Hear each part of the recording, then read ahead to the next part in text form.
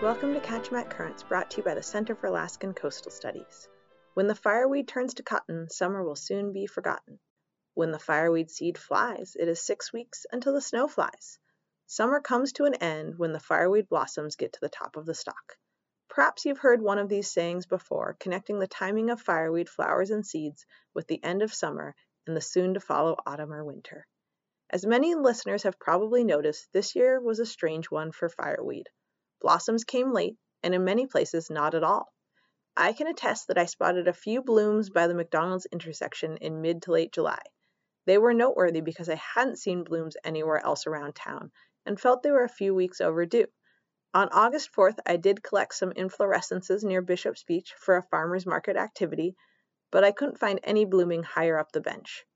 Soon after, it seems, most fireweed that hadn't bloomed moved on to the next phase of life. Here on Diamond Ridge, the hillsides are covered with the oranges and deep reds of fall fireweed foliage, skipping right over the fuchsia flowers. Typically, late summer and early fall winds carry tiny tufts of feathery fireweed seeds through the air. It always reminds me of smoke over the fiery-colored hillsides. With up to 80,000 seeds per fireweed stalk, the air above a field of fireweed can quickly fill with the shimmery, fluffy, silk-like tufts of seeds taking flight in the wind. But this year, the seeds are absent. Why is this the case? While it is possible that some sort of insect, parasite, fungus, or disease is affecting wide swaths of the fireweed, it seems more likely that the weather is to blame. Let's start with rain. In my 36 years living in, or at least connected to Homer, this was one of the rainiest summers on record. The National Weather Service recorded 4.25 inches of precipitation for the Homer area in July, which is the maximum recorded going back to 1986. The year I was born. The average for the month of July is usually 1.55 inches of precipitation. August was even rainier, 5.33 inches.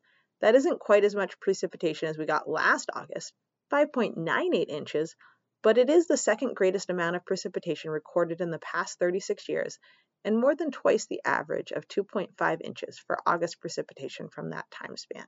In fact, 2022 and 2023 were the only years in my entire life the National Weather Service recorded more than 4 inches of precipitation in August for the Homer area.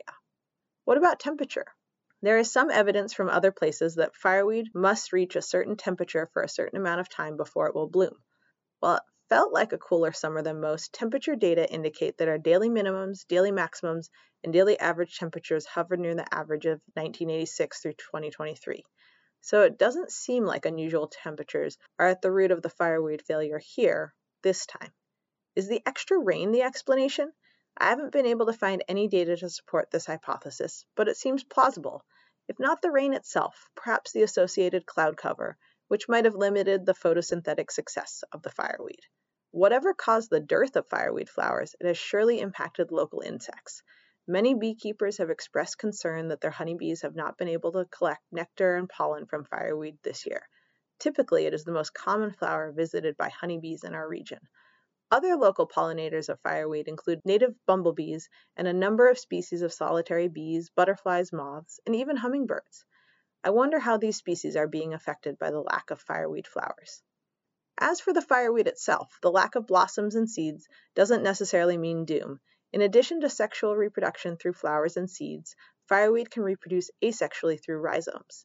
These underground structures allow it to propagate quickly and successfully, with some accounts of rhizomes growing into new flowering stalks within 1 month, with the right amount of sun and warmth. Next summer, we'll see if the rhizomes are able to fill the fields with new fireweed once again.